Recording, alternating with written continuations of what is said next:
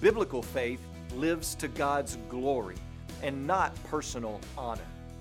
We're going to see this most vividly in 1 Samuel 14 in the positioning of Saul and the people around Saul and the presumption of Saul, which is all in contrast to Jonathan, Saul's son, his faith in God. So consider with me the position of Saul that we see in 1 Samuel chapter 14, verse 2. It tells us that Saul was on the outskirts of Gibeah in a pomegranate cave.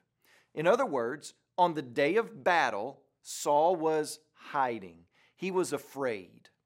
Fear says, I won't move until the odds are in my favor, no matter what God's word says.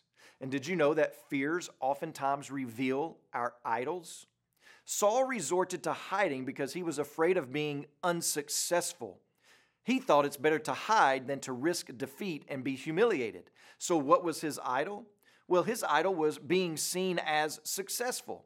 Sometimes we as the people of God do not operate in faith because we fear that we will fail and be humiliated, and we just can't have that because we care too much about our own reputations.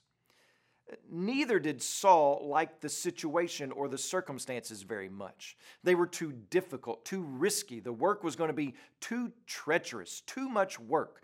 After all, who wants to scale a slippery or thorny mountain?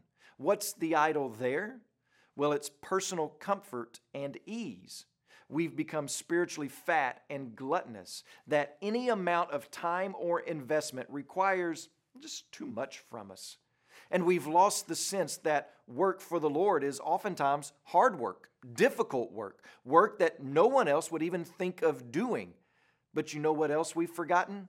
We've forgotten that it's not by might nor by power, but by His Spirit. We forget that we are not to live and fight upon our own strength, but upon His. And when we only move when the odds are good and the circumstances just right, well, then we miss out on seeing the Lord work. As you pray today, please remember Hubert Aliaga, our Changemaker missionary, and also remember the Bimba Life Word broadcast that's heard throughout Zambia.